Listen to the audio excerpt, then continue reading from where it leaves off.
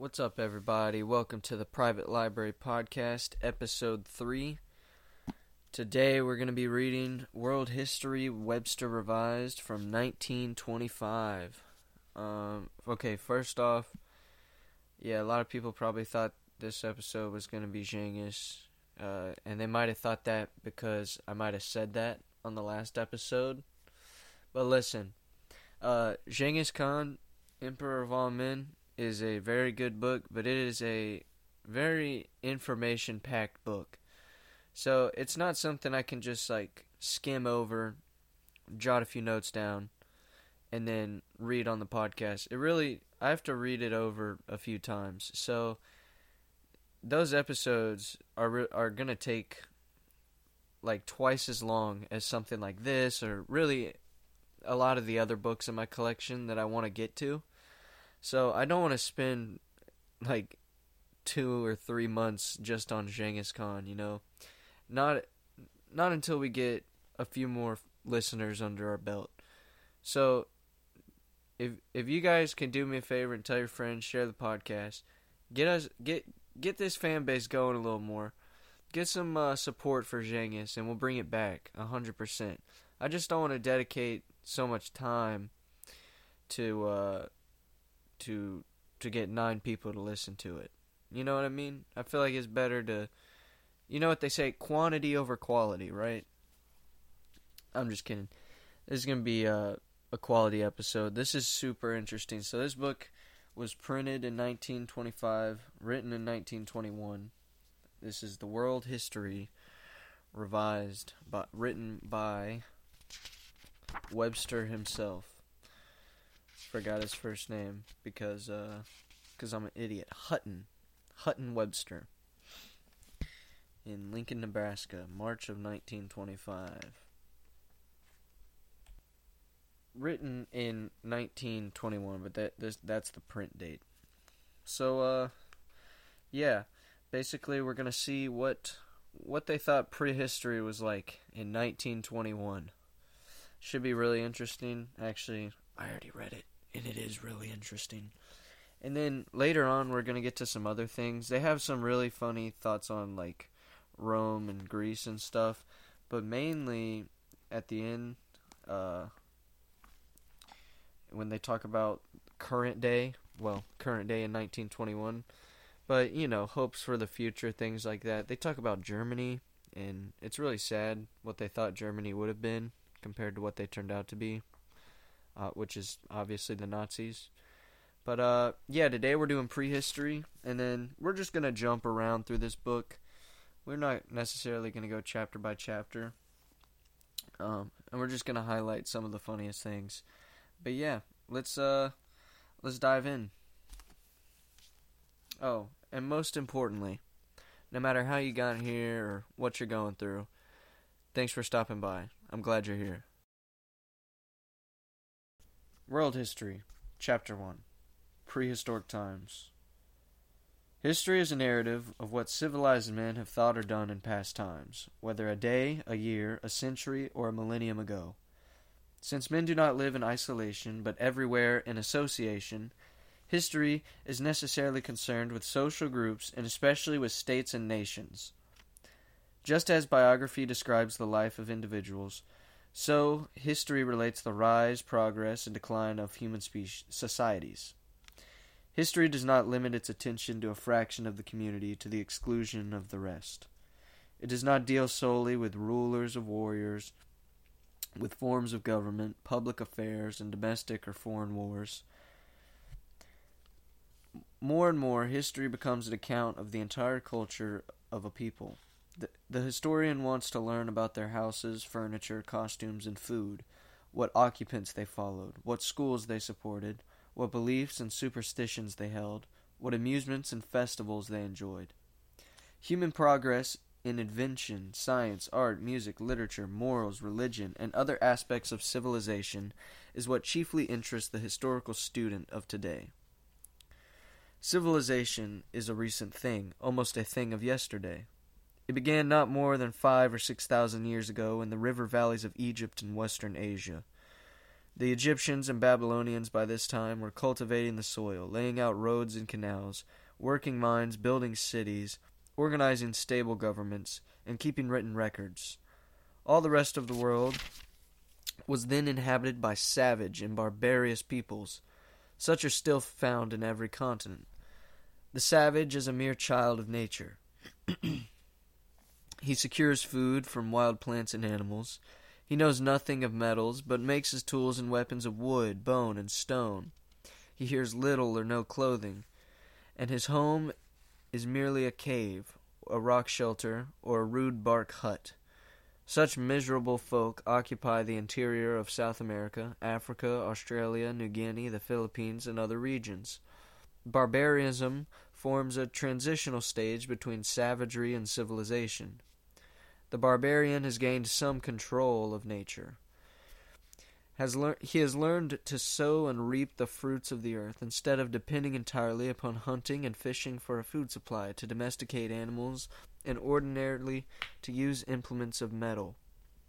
Barbarous tribes at the present time include certain North American Indians, the Pacific Islanders, and most of the African Negroes. The facts collected by modern science make it certain that early man was first a savage and then a barbarian before he reached anywhere the stage of civilization. We know this not on the evidence of written records. Early man made neither inscriptions nor books, but from the things which he left behind in many parts of the world, particularly in Europe and the Mediterranean region. These include a few of his own bones, many bones of animals killed by him, and a great variety of tools, weapons, and other objects.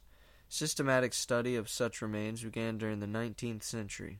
The study is still in its infancy, but it has gone far enough to afford some idea of human progress before the rise of civilization.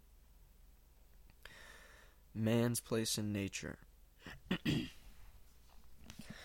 Astronomy and geology present a wonderful picture of the earth in past ages.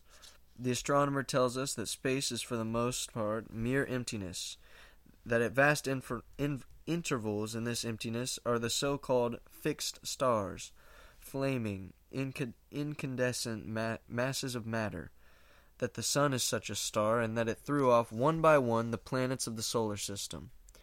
Our Earth thus separated from the parent sun probably much more than 100 million years ago. The geologist tells us that in process of time the cooling Earth gradually raised over its molten interior a thin crust of fire-fused rocks. Then the steam in the atmosphere began to condense, and falling upon this crust formed the first rivers, lakes, and seas. The dust and rock particles in the water accumulated in layers, or strata, which hardened into the stratified rocks. They reached to a depth of perhaps 25 miles below the surface and contain what geologists call fossils. These are the remains of plants and animals which, through natural agencies, have been buried in the earth and so preserved for long periods of time. Most of geological time since the origin of the earth is divided into three great epochs.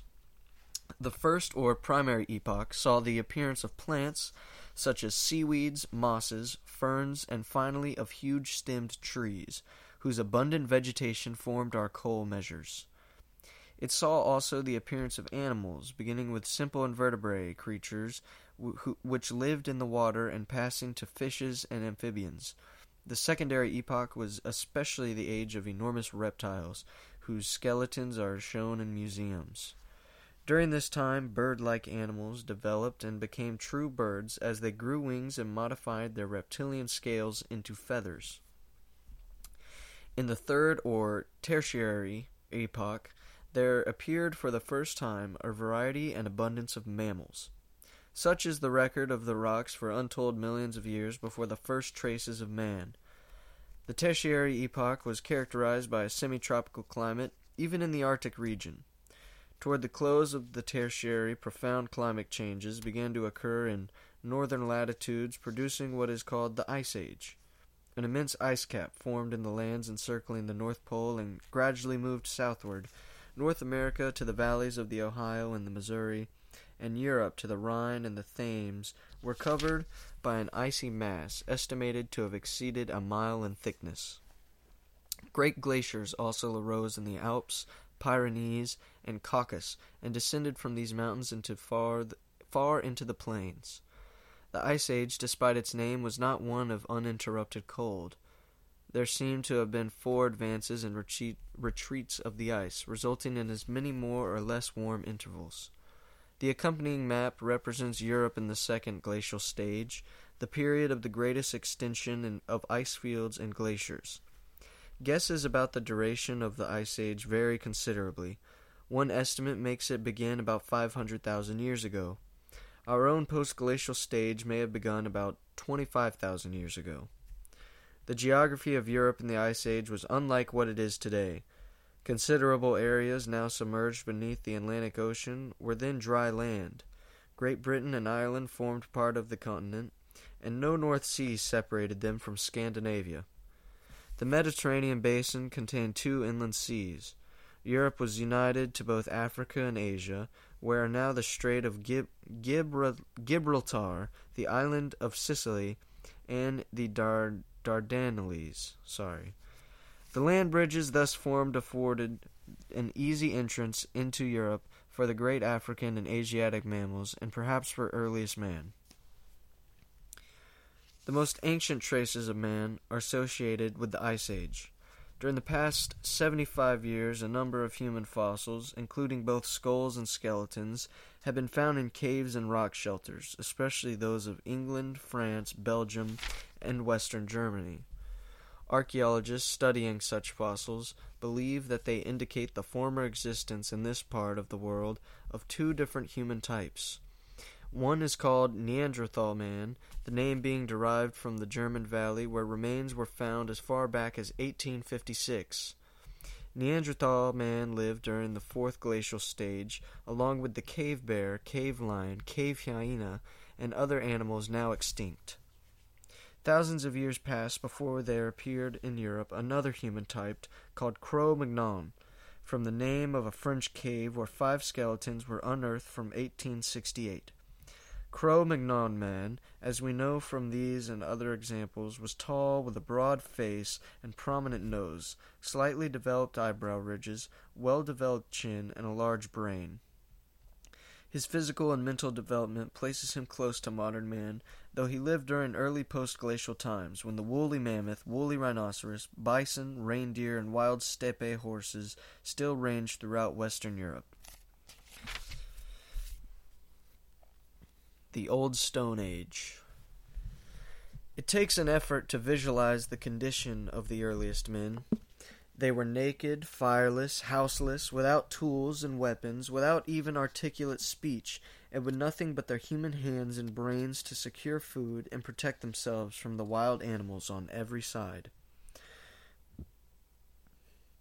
There are no living savages so low as this, for all use tools, make fire, construct shelters against rain and wind, speak elaborate languages, and possess other elements of culture. The earliest men started without any culture. They had to acquire it by their own unaided efforts. Man's first tools and weapons were those that lay ready to his hand. A branch from a tree served as a spear, a thick stick in his strong arms became a club, while stones picked up at haphazard were thrown as missiles or used as pounders to crack nuts and crush big marrow bones. Eventually, man discovered that a shape implemented was far more serviceable than an unshaped one. And so he began chipping flints into rude hatchets, knives, spearheads, borers, and the like. Such objects are called paleoliths, or old stones, and the period when they were produced is therefore known as the Paleolithic or Old Stone Age. It seems to have begun in the 3rd interglacial stage and probably lasted more than 100,000 years. No slight skill is required to chip a flint along one face or both faces until it takes a symmetrical form, but practice makes perfect, and the Paleolithic age for the most part shows steady progress in manufacturing not only stone implements, but also those of bone, mammoth ivory, and reindeer horn. Many different kinds of implements adapted to special uses were gradually produced. In addition to those just mentioned, we find awls, wedges, saws, drills, chisels, barbed harpoons, and even so neat a device as a spear thrower. Bone and wooden handles were also devised, thus adding immensely to the effectiveness of tools and weapons. Paleolithic man learned fire-making. Just how, we cannot say. Probably he struck a piece of iron pyrites with a flint and then allowed the sparks to fall into a bed of dry leaves or moss. Some savages still do this, though more often they produce fire by rubbing two pieces of wood together.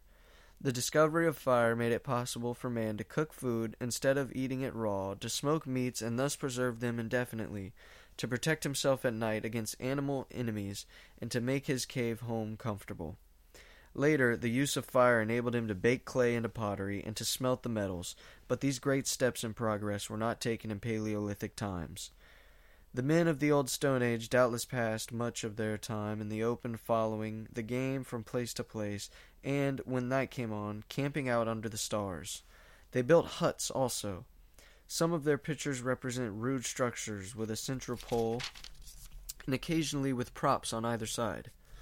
More commonly, they took shelter under rock ledges and in caves, as some savages do today. Jeez, I really hate saying savages that much. Limestone caverns, often very deep and roomy, are especially numerous in Western Europe, where they seem to have been occupied by successive generations for many centuries. Huge accumulations of ashes and charcoal, stone implements, bones of animals, and sometimes those of man himself cover the floor of Paleolithic cave to a depth of many feet. These objects are often found sealed up tight in stalagmite deposits formed by lime-burdened water dropping from the roof. What was man's home has thus become a museum, only awaiting investigation by a trained student to reveal its story of the past. Paleolithic man at the outset must have lived on what nature supplied in the way of wild berries, nuts, roots, herbs, honey, the eggs of wild fowl, shellfish, and grubs, and on the small animals which he could kill by throwing stones and sticks. As his implements improved and his skill increased, he became a fisher, trapper, and hunter of big game. He killed and ate the woolly mammoth, hippopotamus, European bison, reindeer, and especially the steppe horse, which at one time roamed the great herds over Western Europe.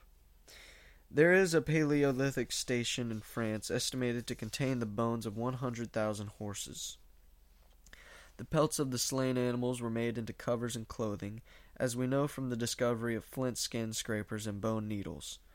Some of these cave dwellers were talented artists. They decorated stone and bone implements with engravings, modeled figures in clay, made stone and ivory statues, and covered the walls of their cavern homes with a variety of paintings in red, yellow, brown, and other vivid colors. The subjects are generally animals, though a few representations of the human form have also been found. The best Paleolithic pictures are remarkably lifelike, far surpassing the effortless modern savages. Jeez. The men who made them were evidently close observers of animal life. The cave dwellers apparently had a rude form of religion. Bodies buried in caves were sometimes surrounded by offerings of food, implements, and ornaments, which must have been intended for the use of the deceased. Such funeral rites point to a belief in the soul and in its survival after death. There are other aspects of Paleolithic culture about which little or nothing can be learned with certainty. We can only surmise from what is known of present-day savages that even this remote period, people had begun to cooperate in hunting for the defense against animal and human foes. Each group must have been small, a few hundred individuals at the most, for population was scanty. Government doubtless existed, but whether by chiefs or by the elders or the little community we cannot say. Probably the family had also had appeared. The men and women were beginning to live together more or less permanently under some form of marriage. The social life of man is very ancient, as well as his religion, art, and material culture. The New Stone Age. The Neolithic or New Stone Age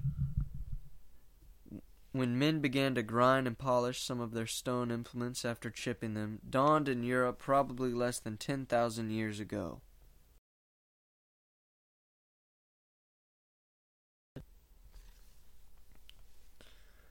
The map of Europe in this period presented nearly the same outlines as today. Great Britain and Ireland were now separated from the continent by the shallow waters of the North Sea, English Channel, and Irish Sea. Owing to the sinking of the Mediterranean area, Spain and Italy were no longer joined to North Africa by land bridges.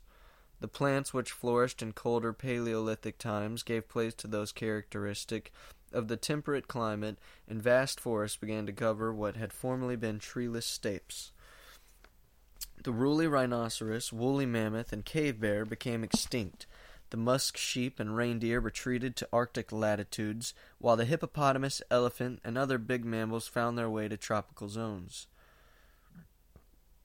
The animals associated with Neolithic men represented species familiar to us, except for some survivals, such as the elk, wild boar, and European bison. We do not yet know what became of Paleolithic men. They may have become extinct. They may have followed the retreating ice sheet and the retreating reindeer toward the northeast into Siberia and Arctic America, or they may have remained in their old locations and intermingled with the invading Neolithic peoples. The newcomers apparently came from Western Asia and Northern Africa and gradually spread all over Europe. The Neolithic peoples belong to the white race. Their blood flows in the veins of modern Europeans, who are chiefly their descendants.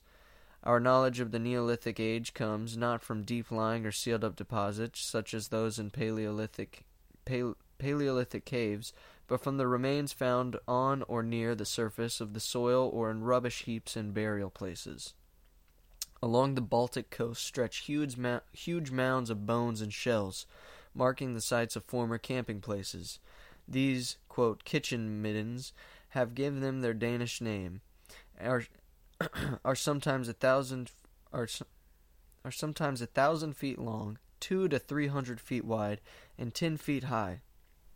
Implements of stone, bone, and wood, together with pieces of pottery and other things of human workmanship, are found in the kitchen middens. Switzerland affords numerous remains of lake dwellers who, for protection against their enemies, lived over the water in huts resting on sharpened piles driven into the bottom of the lake.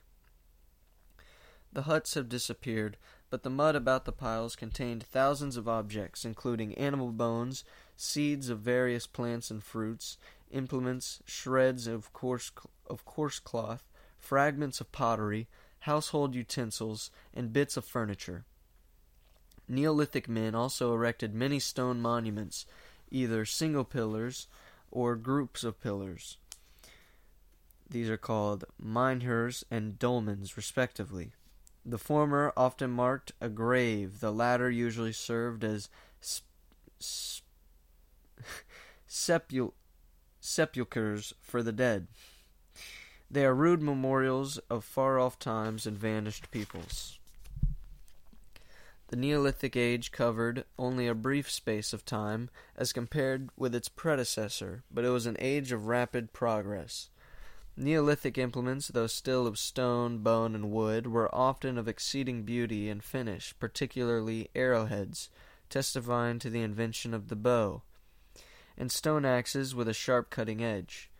The men of the kitchen middens began to make pottery, chiefly for cooking vessels, and they domesticated the dog.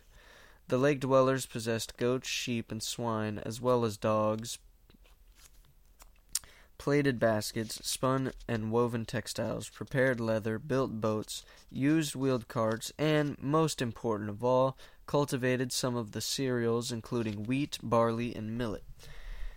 The new sources of food thus opened up Neolithic peoples to abandon the migratory life of hunters and to settle in permanent villages. Their community life must have been well organized, for the erection of lake dwellings and stone monuments required the cooperation of many individuals. In short, Neolithic peoples were not savages. They had passed from savagery to barbarism.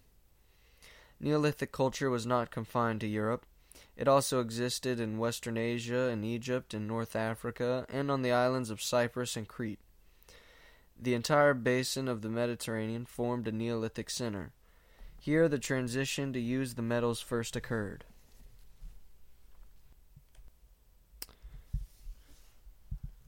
The Age of Metals. Civilization rests on the metals. Stone is not pliable. It is very apt to split in use. It cannot be ground to a sharp edge. No wonder that in time men began to seek substitutes in the softer and more easily worked metals: gold, silver, tin, and copper. These were often found in pure state and not as ores, so that they can be readily extracted and worked cold. The American Indians in this way got pure copper from mines near Lake Superior and made metal spearheads, knives, and hatchets, which were modeled on stone implements. Other barbarous peoples have done the same thing. In fact, hammering the metals generally preceded smelting them. Credit for the invention of metallurgy, we'll call it that, I don't even know, belongs to the Egyptians. Some of the most ancient graves in Egypt, dating from about 4000 BC, contain needles and chisels made by smelting the crude copper ore found in the Nile Valley. At a very early period, the Egyptians began to work the copper mines on the peninsula of Sinai. The Babylonians probably obtained copper from the same region. Another source of copper was the island of Cyprus, which is rich in that metal. The very name of the island means copper, Greek Kupros. Copper implements gradually spread into Europe, and with their use the Neolithic age gave way to the age of metals.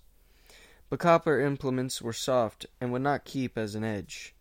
Some ancient smith, more ingenious than his fellows, discovered that the addition of a small quantity of tin to the copper produced the much harder and tougher alloy called bronze. Where this simple but most important discovery took place we cannot say. Bronze made its appearance in Egypt at least as early as 3000 BC, and somewhat later in Cyprus, Crete, Asia Minor, and the coast of Greece. Traders subsequently carried the new metal throughout the length and breadth of Europe. The great durability and hardness of iron must have been soon noticed by metallurgists. Metallurgists. That is a crazy word, man. But, as compared with copper and tin, it was difficult both to mine and to smelt. Hence the introduction of iron occurred at quite a late period, and in some countries after the dawn of history. The Egyptians seem to have made little use of iron before 1500 BC. They called it the, quote, metal of heaven, and as if they obtained it from meteorites. In the first 5 books of the Bible, iron is mentioned only 13 times, though copper and bronze are referred to 44 times. In the Homeric poems of the ancient Greece, we find iron considered so valuable that a lump of it is one of the chief prizes at athletic games. Western and Northern Europe became acquainted with iron only in the last 1,000 years before Christ. The superior qualities of iron have secured it preeminence among the metals. Nevertheless, peoples without any knowledge of iron are still met in remote parts of the world. The Australian tribes, for instance, continue to make stone implements as rude as those of Paleolithic man in Europe. The South Sea Islands, owing to their peculiar formation, produce no metals. Their inhabitants, when discovered a few centuries ago, were still in the Stone Age, and so ignorant of metal that they planted the first iron nails obtained from Europeans, in the hope of raising a new crop. Among the Malays and the African Negroes, the knowledge and use of iron also followed immediately upon the Stone Age. The American Indians, before the discovery of the New World, knew nothing of iron. Most of them used stone implements like those of Neolithic Europe, together with unsmelted copper, gold, and silver. In Mexico and Peru, however, smelted copper and bronze were also known. India, Indochina, and China offered evidence of the regular succession in those regions of copper, bronze, and iron. Races of man. The different races arose in prehistoric times as man gradually spread throughout the habitable earth. Racial distinctions are based on physical characteristics, especially skin color, head form, and texture of hair.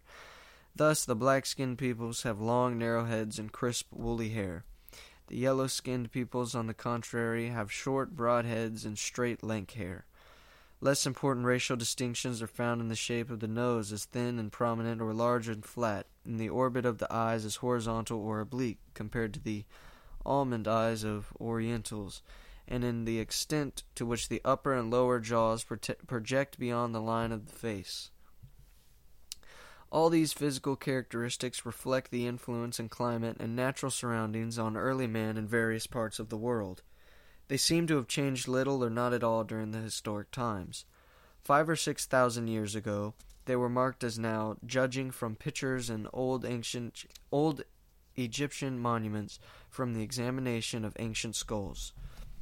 3 primary varieties of man are distinguished: the black Negroid race, the yellow Mongoloid race, and the white Caucasian race. The classification is not altogether satisfactory. The Australians, among whom Negroid traits preponderate, nevertheless resemble Caucasian in some respects, and the Mongoloid Polynesians possess both physical Caucasian and Negroid resemblances, while important differences separate both Malays and American Indians from other members of the yellow race. Again, various peoples of Asiatic origin, Ottoman Turks, Bulgarians, Magyars or Hungarians, Esthonians, Finns, and Lapps, have so blended with Caucasian peoples in Europe as to lose almost entirely their Mongoloid characteristics. No race, indeed, is pure. Repeated migrations, raids, and conquests brought about racial intermixture almost everywhere. At the dawn of history, each of the 3 races occupied quite distinct geographical areas. The black race held most of Africa south of the Sahara, southern India, New Guinea, and the adjacent lands, and Australia. The yellow race held the north, east, and center of Asia, whence it spread over the Malay archipelago, the islands of the Pacific, and the New World. The white race was limited to Europe, northern Africa, and southwestern Asia. The last 4 centuries have been a wonderful expansion of the white race, which now forms the bulk of the population of North America, South Africa, Australia, and New Zealand. Great. Excepting the American Negroes, the black race is still in the savage or in the barbarian stage of culture. The same holds true of the yellow race, and the important exceptions of the Chinese, Indo-Chinese, and Japanese. Civilization has been developed and history has been made chiefly by, the white race. That's rough. Languages of man. The different types of language also took shape during the prehistoric period. The first languages must have been simple enough. Man doubtless esked out his imperfect speech with expressive gestures and cries of alarm or passion, such as the lower animals make. But all this was very remote. The languages of even the lowest savages today are complex in structure and copious in vocabulary, thus indicating how far they have developed in the course of ages. The thousands of languages and dialects now spoken throughout the world belong to one or another of 3 groups. Agglutinating languages show grammatical relations by adding sounds and syllables to the main word. Thus, the suffix tar in Turkish makes the plural, the suffix lik indicates quality, and the suffix li signifies possession. English uses agglutination to a slight extent. Compare such words as justly and unjustly, careless, carelessly. Isolating languages show grammatical relations chiefly by the order of the words.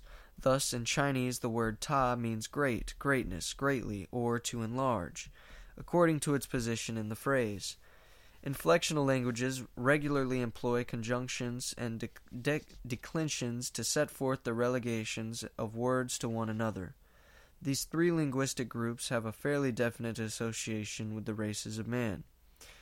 Agglutinating languages are most widely diffused, being spoken by the black race and part of the yellow race. Isolating languages are found only in Asia among Chinese, Indo-Chinese, Tibetans, and Malays. Inflectional languages are confined to the white race. The languages of the white race belong, with some exceptions, to one or another of three families. Least important historically is the Hamitic family, named after Ham, a son of Noah. Hamitic languages are still spoken in northern and eastern Africa, some of them by peoples who have more or less mixed with Negroes. Ancient Egyptian was a Hamitic language. The second family is that of the Semitic languages, so called from Shem, another son of Noah.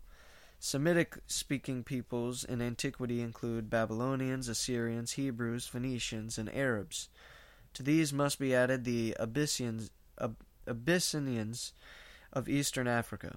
The Semites, as the map shows, originally form a compact group, but Arabs are now found everywhere in northern Africa, while Hebrews, Jews, have spread all over the world. The third family is that of the Indo-European languages. This name indicates that they are found in both India and Europe.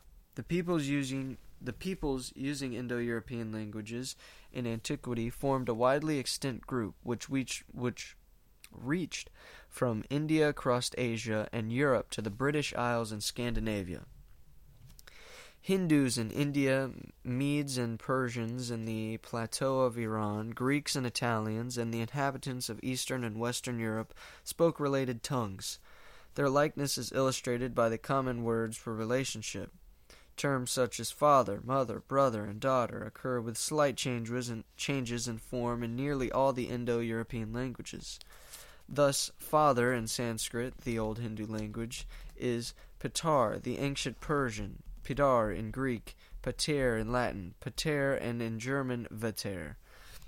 There must have been, at one time, a single speech from which all the Indo-European languages have descended, but where it was spoken, whether in Asia or in Europe, we cannot determine.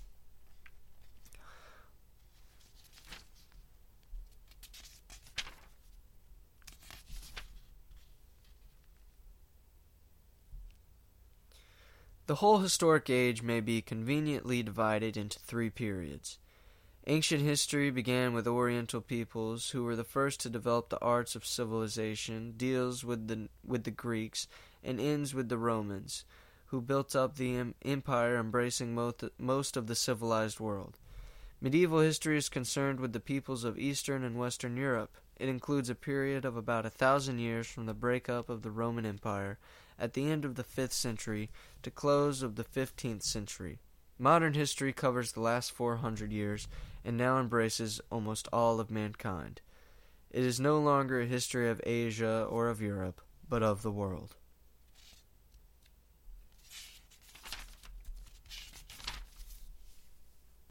Also, before we start, there's going to be a lot of very racially insensitive and culturally insensitive.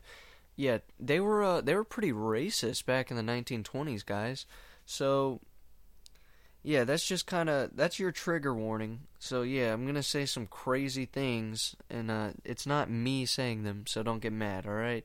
If you can't handle scientific terms from the 1920s, they're kind of rough, but if you don't think you can handle it, this is your warning. So, just wanted to get that out. Alright, well, that was racist. Very, very racist. But, very funny, I think, not gonna lie. So, yeah, let's break it down. So, first we're introduced to the universe, basically. Space. They just call it space. And, the only thing described in outer space is the stars, one of which being the sun. And the sun shot out each planet one by one of those being the Earth. And then the Earth cooled down, and all the geological features formed, like rivers and lakes and the oceans and stuff. And then it tells us that history can be divided into three great epochs, is what they call it. So the first one was like all the plants and early sea life, the invertebrates and stuff like that.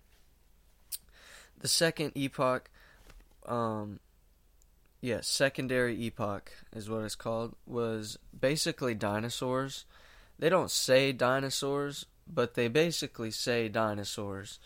Um, Giant reptiles and eventually birds, which adapted from, they say the scales turned into feathers, which I don't know about that. That's kind of weird. I don't know if that's, people still think that's true. I didn't look that one up. But that one caught my eye on my last read through. And then, finally there's the tertiary epoch, and that's the one that we're in now.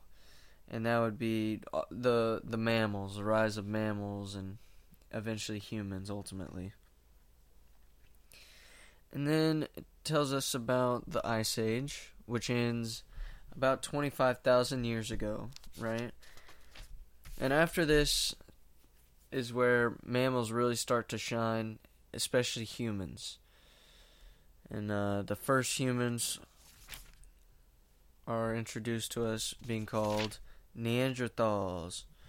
So, Neanderthals, nothing's changed much about Neanderthals. They're basically just stupid Homo sapiens. But it does say that sometime after the Neanderthals, there was something called the Cro-Magnon man. Cro-Magnon. Cromagnon. You can look that up for yourself for further study, but it's not really a thing anymore. It's just kind of a weird subspecies of Neanderthal that they used to classify. So, one thing I did want to mention is that it's kind of funny. There's absolutely no mention of the word evolution anywhere. And they kind of hint at the idea, but didn't really outright state it. And it's just funny because that was a real hot topic back then, Not especially in America and in the South. You couldn't just start talking about evolution and stuff. So I think that's really interesting. Something that's cool to take note of. So eventually we get to the Old Stone Age. And really all that is, man, it's just telling us that they started making tools and changing sticks and stones and shaping them to be spears and knives and weapons. One thing that I found weird is that it talks about fire making, and it says that the savages to this day still rub sticks together to rub two pieces of wood together to produce fire. Holy crap, why you gotta call them savages? And B, no, they don't. No one does that. That's not a thing. Rubbing two pieces of wood together, you'll never make a fire like that. If you can record yourself rubbing two pieces of wood together and starting a fire and send it to me, I'll give you all my money in the bank. All of it will go to you. So, yeah, I just thought that was really funny and negligent. But yeah, man, that's our first mention, really, of the savages. And they basically, they classify humans as, like, savages being barely above animals, and then barbarians being above that, and then basically white people being above that.